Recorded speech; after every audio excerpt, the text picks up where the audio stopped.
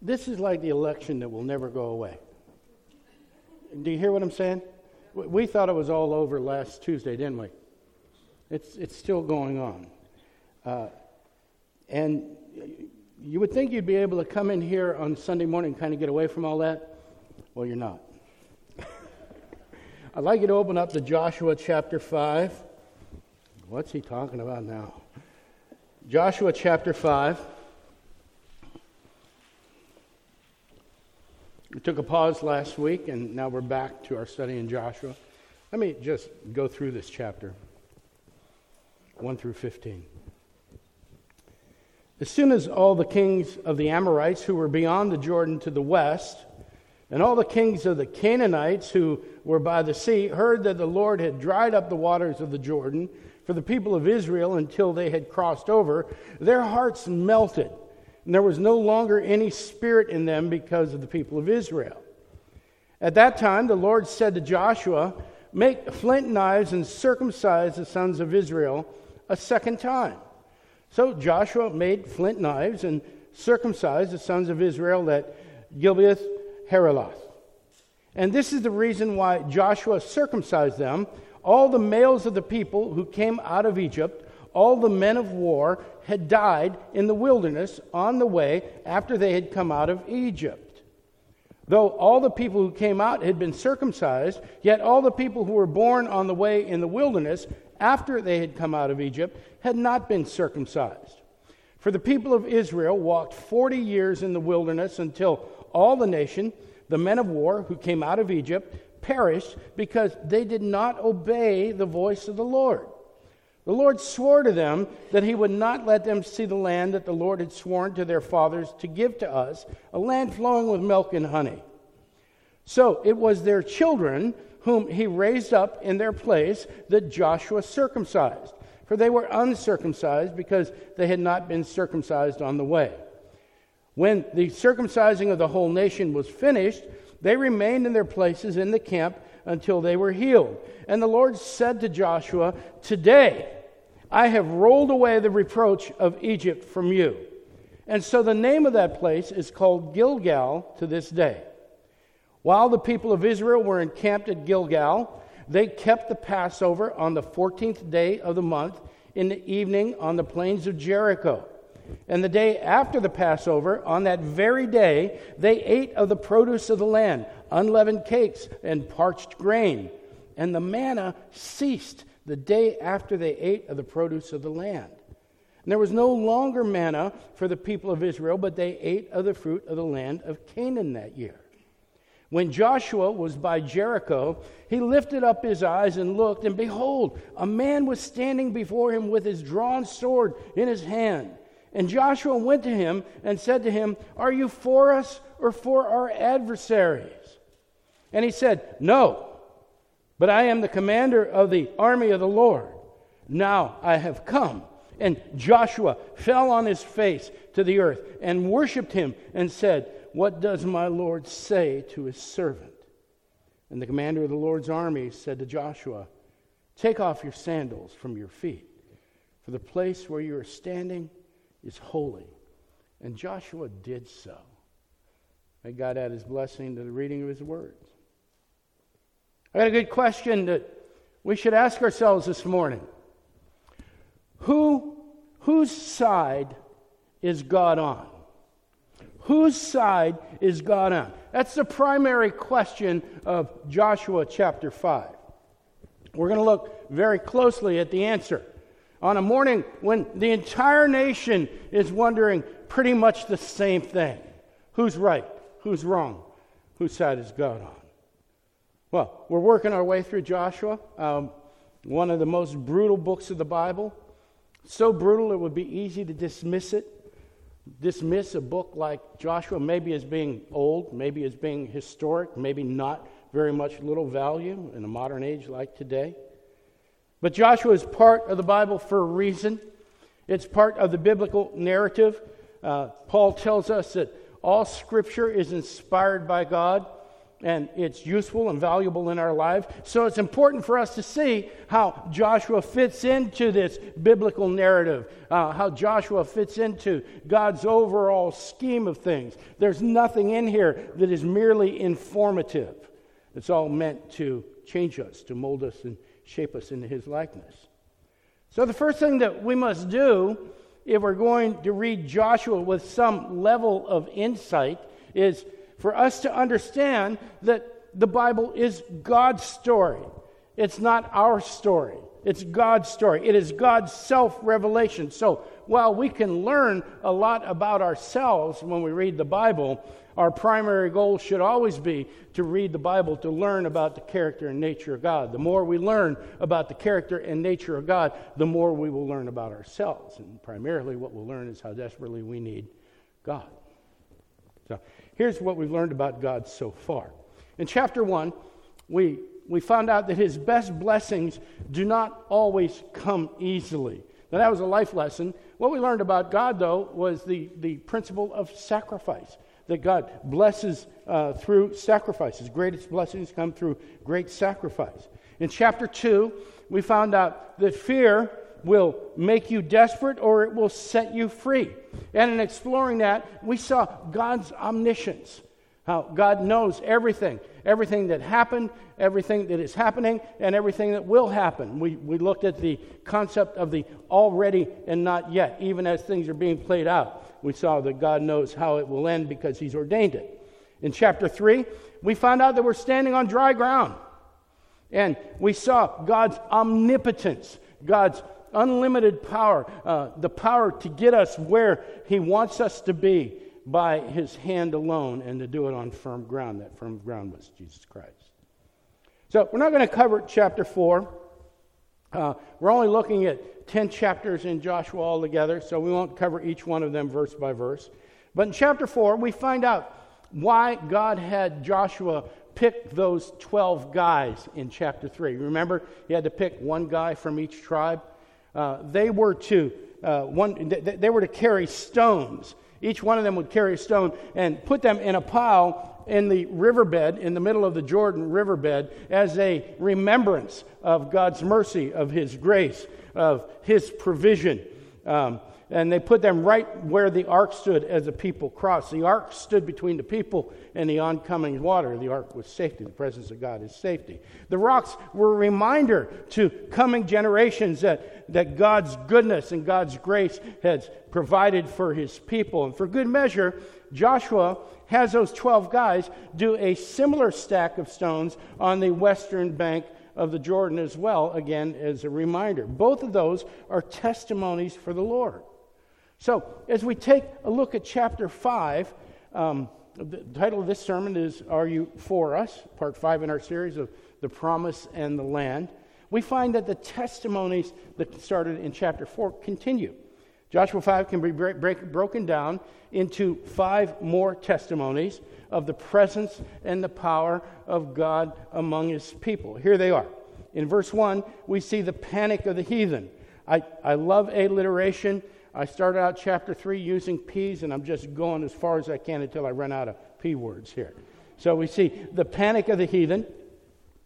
In verses 2 through 9, we see the purification of the people. Even got a double P there. In verse 10, we see the Passover of the Lamb. In verses 11 and 12, we see the provision from the Lord.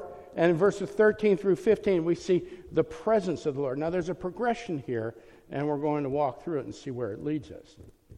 So, let's take a look at our passage for the day.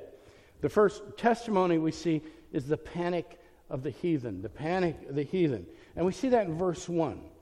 And here's what happened. Israel crosses the Jordan, and the Amorites and the Canaanites tremble. They're afraid. Now, here's the Jordan River. That's that red line right down the middle there. And right about here is where they cross, where the little red arrow is. And Israel's, as we heard in the story of Rahab and the spies, Israel's reputation has preceded them. It's gone ahead. People all over the regions know who Israel is. They know about all the victories that God has given them. And their most recent victories gave them these areas over here to the east. Okay? So once they make it across the Jordan, all of the people here, the Amorites, and all of the people here, the Canaanites, they see what's coming. They see that everywhere God's people go, they have victory. They just roll over people. Notice that the wrath of God, because that's what's coming down upon them, isn't it? The wrath of God, it terrifies them. They're terrified. But you know what? There's never any evidence of conversion. They're terrified, but they're not transformed. Their panic will bring nothing but death because they refuse to acknowledge, they refuse to bow down, they refuse to worship the one true God, even as his people roll over their kingdoms and take their kings captive and slaughter their people. The panic of the heathen. The first sign that we see that they don't belong to God. They don't belong to God. So, let's move on to our second testimony, the purification of the people. Look what God has them do in verse 2. The inhabitants of the lands are running scared. And instead of going after them, instead of taking advantage of their fear, God has the army pause and tell Joshua to circumcise the men. Now, if you don't know what that is, younger folks, talk to your folks later. If I was in the army, I'd be like, what? Aren't we going to battle? I'm not so sure this is a good idea. May seem a little bit out of place for an army at war, amen? But if we look at Genesis 17, we see where this comes from. We see that God promised the land of Canaan to Abraham's descendants. This was the covenant that he had established with Abraham, or the covenant between Abraham and God. But God warned Abraham that anyone who was not circumcised would be violating the covenant. That's part of the covenant. Violating God's promise. God's promise was predicated on Abraham's obedience and commitment to do what God told him to do. And beloved, God doesn't forget these things. I think a lot of times we think that enough time has passed that God's probably not thinking about that anymore. But he doesn't forget. It's been over 400 years. Circumcision was the mark. It was the mark of one who was sold out, one who was committed completely to God, one who belonged exclusively to the Lord. Circumcision marked the entrance into the covenant community. And the army that was standing on that west bank had not been circumcised. They were not yet part of the covenant. Therefore, they were not eligible to possess the land. So it was part of the promise. Now this is important, because we need to recognize that God had blessed them. God had given them victory. He certainly had walked with them for the last 40 years. He certainly had provided for them. They were the beneficiaries of what we would call God's common grace, grace that is poured out on everyone. But they were ineligible for God's greatest blessing, a permanent home. They were ineligible for that permanent home unless they bore the mark of God. Now that would be big news for those people that call themselves universalists. Those people that believe that God is going to somehow save everybody because God is just so adorable. He's so loving. He's so gracious. He's so merciful. And He's so gentle. And He is all those things. He is all those things. He is loving and gentle, but only those who belong to Him and bear His imprint will garner His greatest blessing. Everyone else, and this is what we see here, everyone else who do not bear His imprint are going to be terrified. They're going to be terrified of Him. All those Amorites and Canaanites do not bear the mark of God. So in verse 3, we see something a little strange, at least in modern eyes and ears. A remembrance of the circumcision. You can go read that after lunch and talk about it. Move on to verse 4 and 5. We see why all this is necessary. The ones who grew up in the wilderness belonged to God, but had not yet been marked by Him. Listen, they weren't going to go into the kingdom on the coattails of their fathers. They weren't going to go into the kingdom based on somebody else's faith and commitment. This was going to be personal. God was demanding that they make their personal commitment to Him based solely upon His word and His commandment. God was demanding that they demonstrate a commitment to holiness. A commitment to holiness prior to receiving the land, prior to receiving the blessing. We saw in chapter 3, while they were on the other side of the Jordan, that they were instructed to consecrate themselves. Now, we don't want to make we want to make sure that we see the difference between what's happening here. Over on the other side of the river, they were consecrating themselves. They were preparing themselves for service to the Lord. They were setting themselves apart from all other peoples and devoting themselves to doing His work and His will.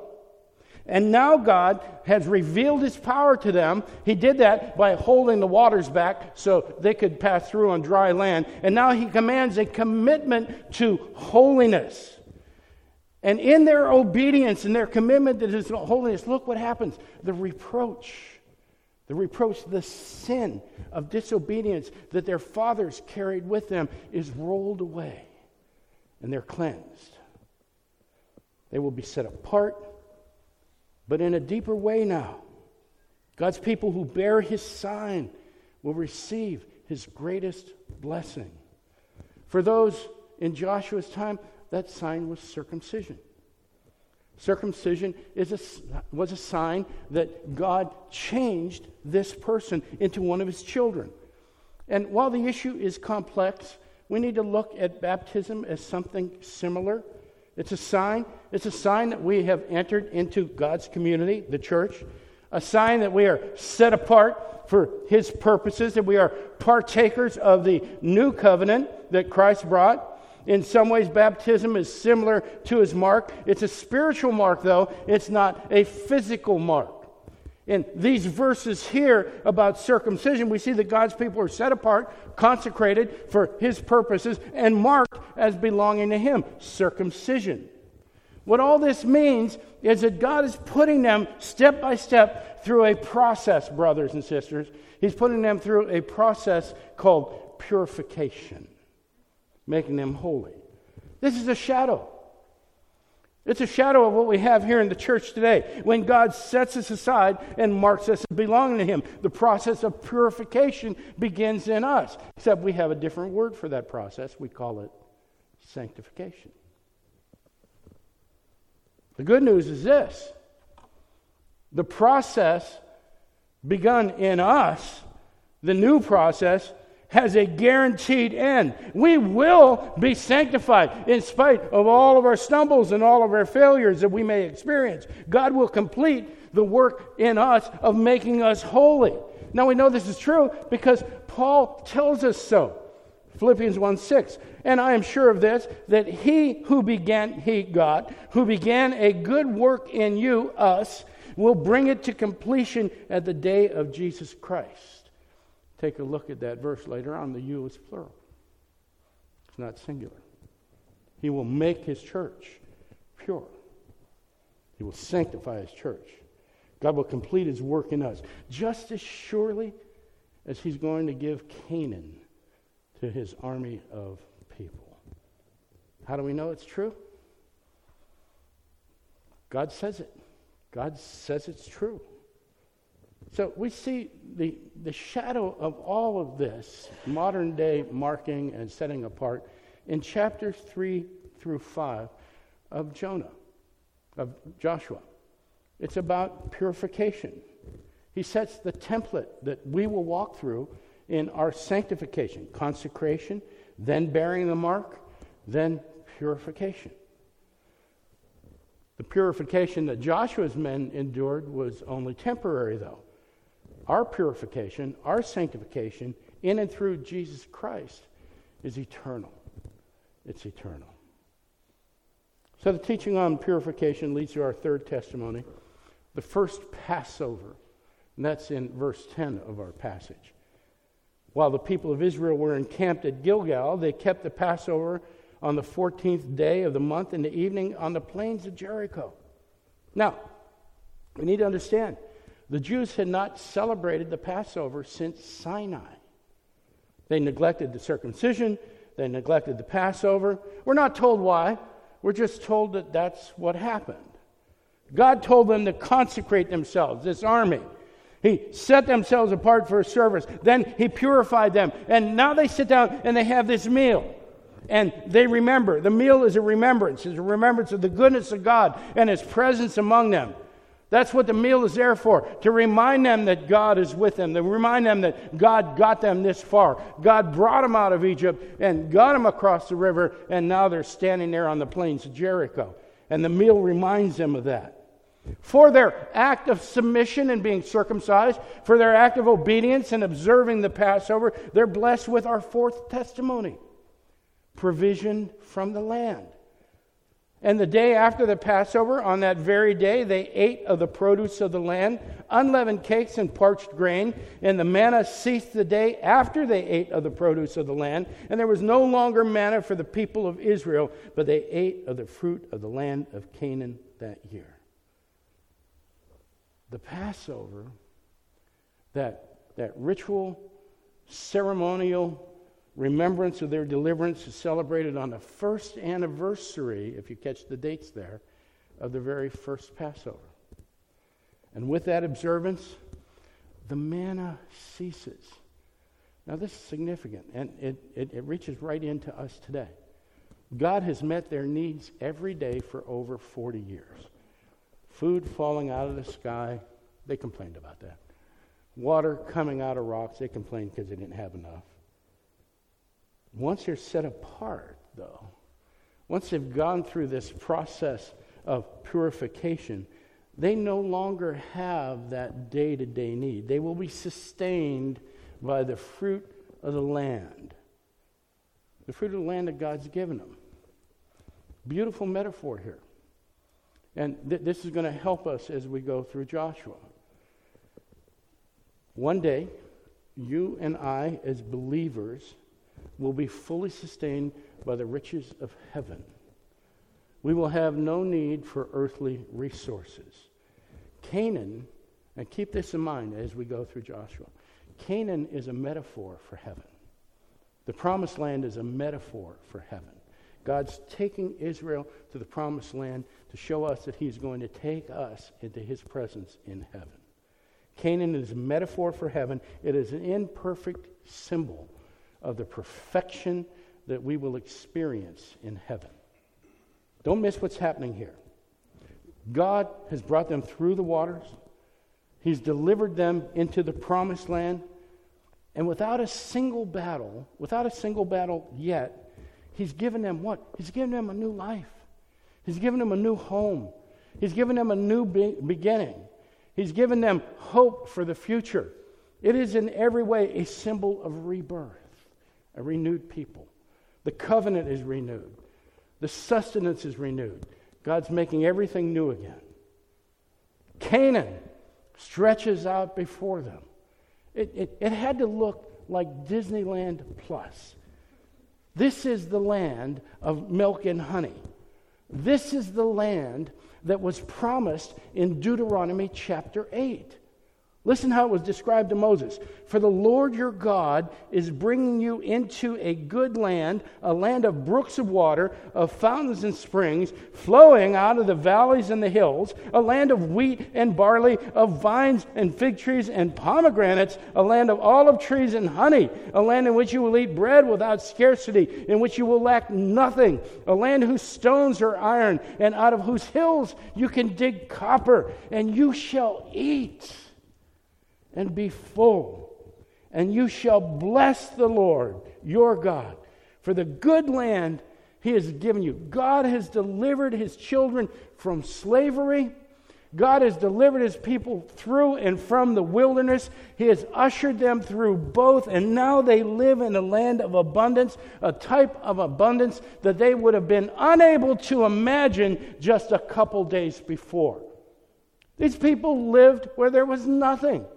They grew up, they were born and grew up where there was nothing. Had to be an incredible moment. As incredible as it was for them, the army of God, there were battles ahead. And it would be easy in the overwhelming moment of abundance that they saw before them. It would be easy to feel invincible, wouldn't it? It would be a heady feeling. You could feel the victories coming. You've seen it happen. You're expecting it to happen again. It would be easy for them to feel like God was on their side, wouldn't it? Let me tell you something. There's danger in that feeling. There is danger in that feeling. And we find out why in our fifth testimony, the presence of the Lord. Verses 13 through 15. Look at 13 first. When Joshua was by Jericho, he lifted up his eyes and looked, and behold, a man was standing before him with his drawn sword in his hand. And Joshua went to him and said to him, "Are you for us or for our adversaries?" Now let me show you something. Here's where Gilgal is, right where that red mark is. Okay? It's about 2 miles from Jericho. They haven't really located the site, but it's right in a radius about 2 miles from Jericho. There's a little bit of a flat plain between them, not much.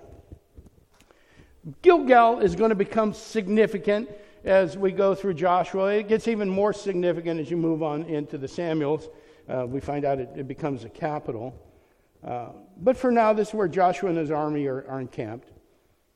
Joshua is out reconnoitering the area around Jericho. There's just a little mini lesson, a little sidebar lesson just in this. Joshua has been assured of the victory. He's seen God move miraculously, but he's being prudent to prepare for the battle. You see what's happening? He's confident, as we will see, of God's promises. And Joshua knows what you and I have come to know while we've been together for a while. Some participation is required. Some participation is required if we're to experience God's fullest blessings. So Joshua is participating. He's coming up with a battle plan. He doesn't want to go into Jericho blind. He's making sure he's familiar with the area and with Jericho so that he can be prepared for battle. While he's out there, he's surprised by a man who startles him and is clearly a warrior. He had a sword in his hand, and this man is impressive looking enough that Joshua, with some concern, and maybe more than just a little bit of boldness, goes up to him and asks, in effect, whose side are you on? Whose side are you on? Now, it's a pretty reasonable question. This guy's a war machine. He wants to know who he's fighting for. As we saw in verse 1 of the chapter, everyone in the region knew that a battle was coming. They had heard about the victories all along the way. Israel had easily defeated two of the most powerful kings east of the Jordan, the kingdom of Bashan, the kingdom of Sidon.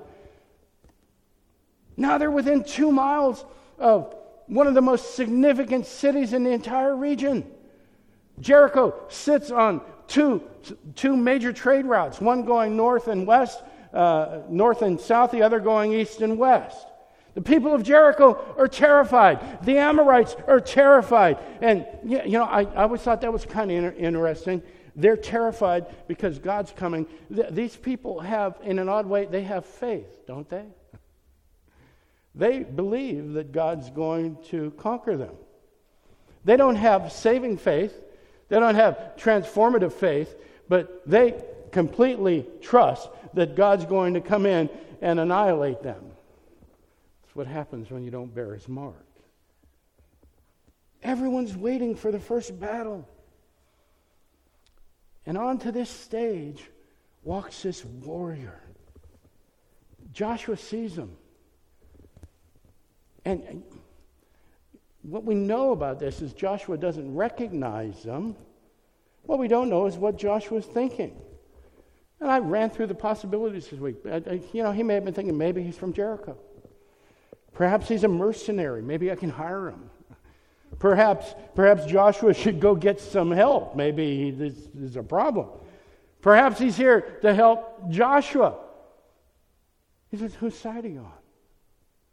Perhaps a soldier has heard about God. Perhaps he's heard about Joshua. Perhaps he wants to be on Israel's side. Perhaps he wants to be a winner. Perhaps he wants to be on a winning side. Perhaps a warrior knows that God is on Israel's side. Notice something about Joshua's question. Joshua only offers two possibilities. Doesn't it? There's only two possibilities here. Are you for us? Are you for our adversaries?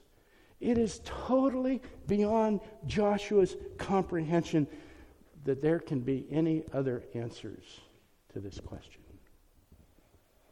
If the warrior's for Israel, Joshua can include him in his battle plan. If he's against Israel, well, Houston, we may have a problem here.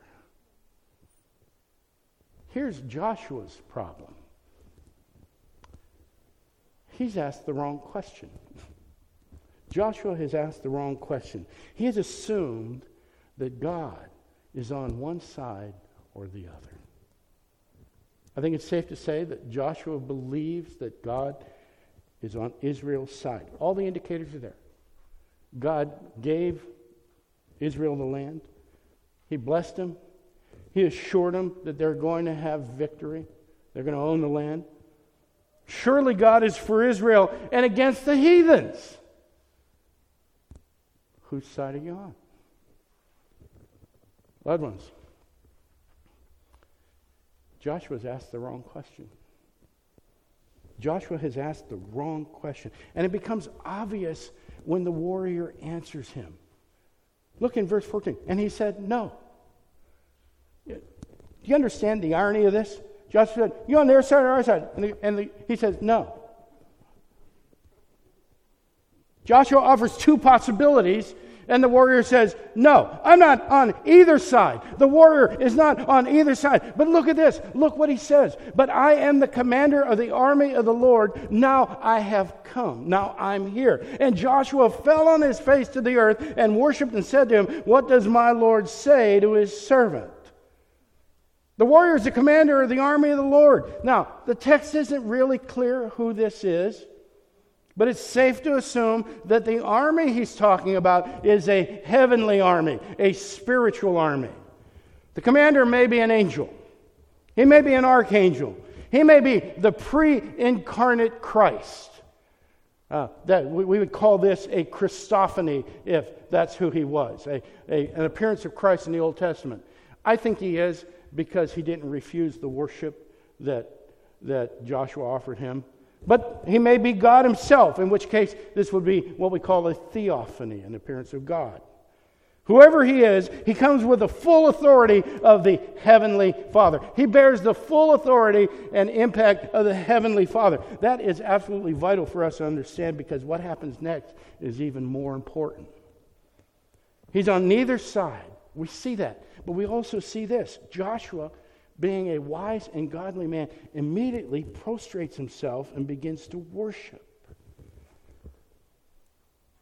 And we see the commander of the earthly army bow down to the commander of the heavenly army. He submits to him. And the commander of the Lord's army said to Joshua, take off your sandals from your feet, for the place where you're standing is holy. And Joshua did so. I always pictured this as Joshua standing there kicking his sandals off, didn't you? Except he's laying down on the ground. His face is in the dust. The warrior says, take off your feet. That sounds like what happened to Moses doesn't it? In the burning bush, Exodus chapter 3. There's nothing holy about the dirt. We can't go to that spot and pick up some of this dirt and have miracles occur from it. But understand this, the mere proximity to God, even if it's through one of his angels, radiates with God's holiness and God's glory. And the warrior wants to make sure that there is reverence in this moment as Joshua goes down on the ground and worship. It's not just worship, but there's reverence and awe. It's certainly an indicator that God is going to be with Joshua just like he was with Moses. We have to carry that away from here. But here's another lesson for Joshua from this passage. It should be a lesson for us as well, maybe a timely one. You see, Joshua was viewing God's involvement in all of these proceedings through his own self-centered perspective. He was viewing everything that was going on from Joshua's perspective. He knows that God has chosen Israel. He knows that Israel are God's people. He knows that God has promised this victory. He'd even seen a few victories, but somewhere along the way, Joshua, maybe even the Hebrews as well, began to think of those victories as their victories. The commander shows up at a crucial moment.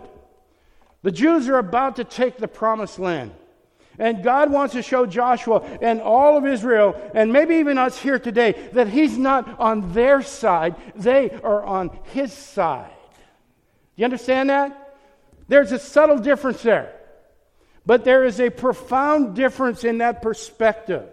The victories belong to God. All of the glory are his. They didn't win the battles. And that's going to become clear in just a couple chapters when they go up against the village of Ai without God's presence. They have not chosen him. He has chosen them. So a better question for Joshua to ask would have been, who are you? Who are you?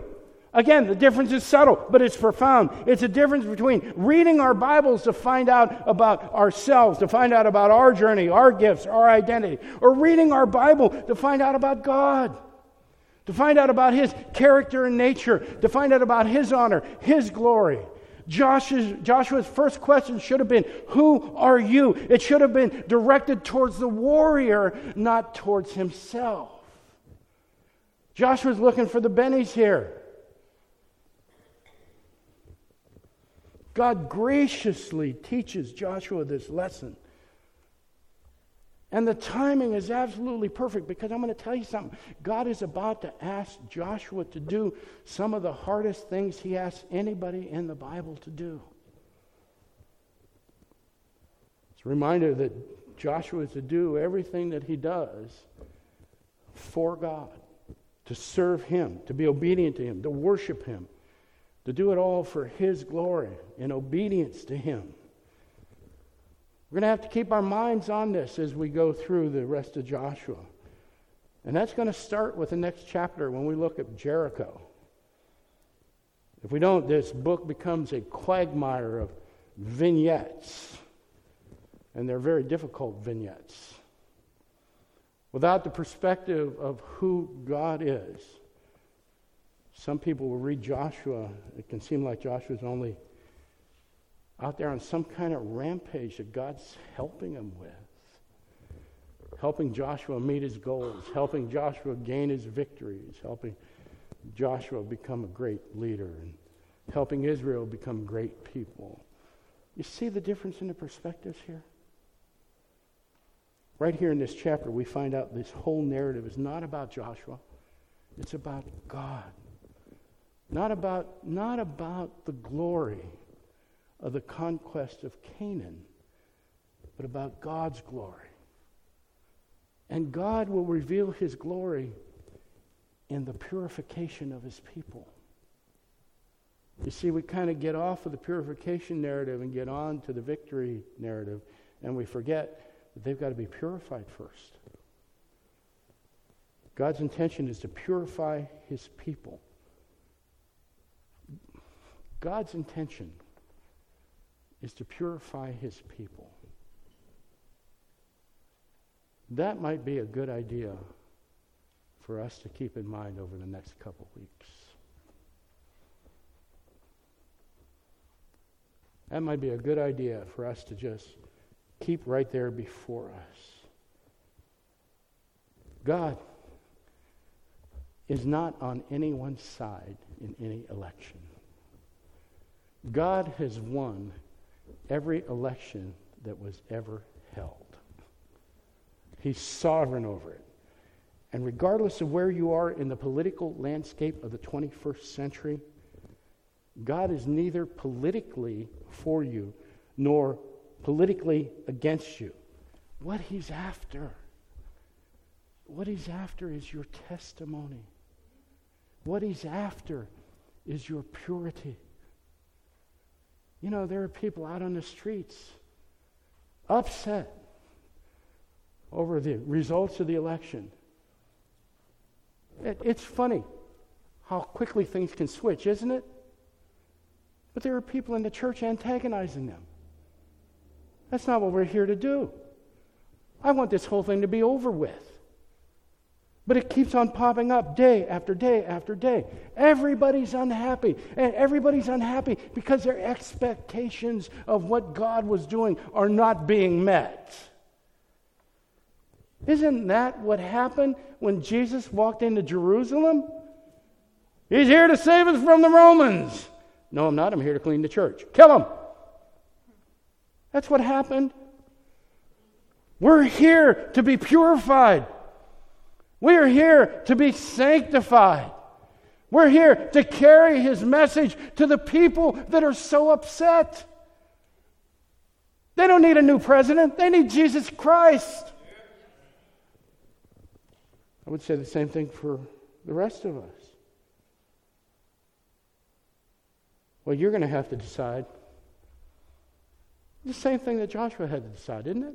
Whether you're on his side or not. Whether you're on God's side or not. If you're born again, if you call Jesus Christ your Lord and Savior, then you will model him in all that you do. You will put him on display in how you walk through your day. Grace and mercy and love will flow through you in the same abundance that it flowed to you. And if anger and disappointment and pride flow from you as a result of this election, then you are not putting God on display. Don't get me wrong. WBF, hear my heart. We have been preparing for this time right here. We have been prepared for this time. All the work that we have done over the last 16 years together has made us, this group of people, ready for this moment. You have been prepared for this time. You are a group of biblically equipped witnesses for Christ. You know, and you have learned well this lesson, that your regenerated life is about God. It's not about you. You know that. And now it's time. Now it's time for us and churches like us to rise up and show the world what Jesus Christ looks like. Show them what God is like. That's what Joshua has been called to do in Joshua 5. And those are our marching orders here today. I think we've learned that about ourselves. What have we learned about God? Give me just a couple more minutes here. We know now how to walk a more Christ-like walk. In a world that seems to be just fraying at the seams more and more every day, we know how to portray Christ. But what have we learned about God? The lesson we learned about God is in the flow of the last 3 chapters. We've seen it. God consecrates his people, sets them apart, chapter 3. He gets them across the Jordan, chapter 3. He delivers them into the promised land, chapter 3. Gives them a reminder of his power and his grace in chapter 4. And in chapter 5, he marks them and purifies them. All this occurs at God's hand. Without God's involvement, none of it happens. It happens by His presence, by His power. He makes it all happen. What we see in it is God's sovereignty, God's ultimate authority over all things. He's in control. He's the one with supreme authority. He's going to bring the victory. He's going to do the purification. He's not on our side. We're on His. Well, that tells us something that we need to know as well. Because all this points towards Jesus Christ and the cross. We're seeing a shadow here. We're seeing a template. As we do in so many other places in the Bible, God is revealing a little bit more about Himself and how He functions in the creation that He made. When His Son takes on flesh, He's given us clues. So that when His Son takes on flesh and dies for our sins, the Jews don't see this. They didn't get it back then. We have the advantage of having the full Bible, of being able to read it and look back and see what happens. But when Jesus takes on flesh and dies for our sins, we find out in Him we are what? We are consecrated. We are set apart. And He gets us across. He gets us across the divide between life and death to the other side. He delivers us into the presence of God. There's the pattern right there. He gives us a reminder of His grace. We have communion and baptism, and we are marked, loved ones. He has marked us by the indwelling Spirit who will lead us and guide us day to day, closer and closer to the Father. And we will be purified. We will be sanctified and used for God's glory. And we can be sure of that because inherent in everything we've seen today, we've seen that God is sovereign. He says that's how it's going to happen. And we know that it'll happen that way because God is 100% faithful. All we have to do is surrender ourselves to what He tells us to do. And what He tells us to do is be messengers of the gospel. Be a reflection of Jesus Christ. Be molded into His image. Conform to His image. Put God on display. Let's pray. Father, we thank You.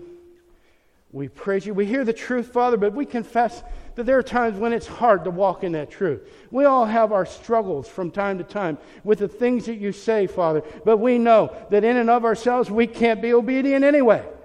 But You've given us Your Spirit, Father. You have enabled us to walk the walk that You've called us to walk. We pray, Father, that we would have the fortitude, that we would have the commitment to surrender to Your Spirit, to surrender to the sacrifice that Your Son has made for us, Father, that we might be those glowing witnesses that You call for, that we might be set apart, not part of the fray, but part of the truth. That we be messengers of truth. Help us, Father, to yield to You, to surrender everything we are and everything we have for Your glory. In Jesus' name, amen.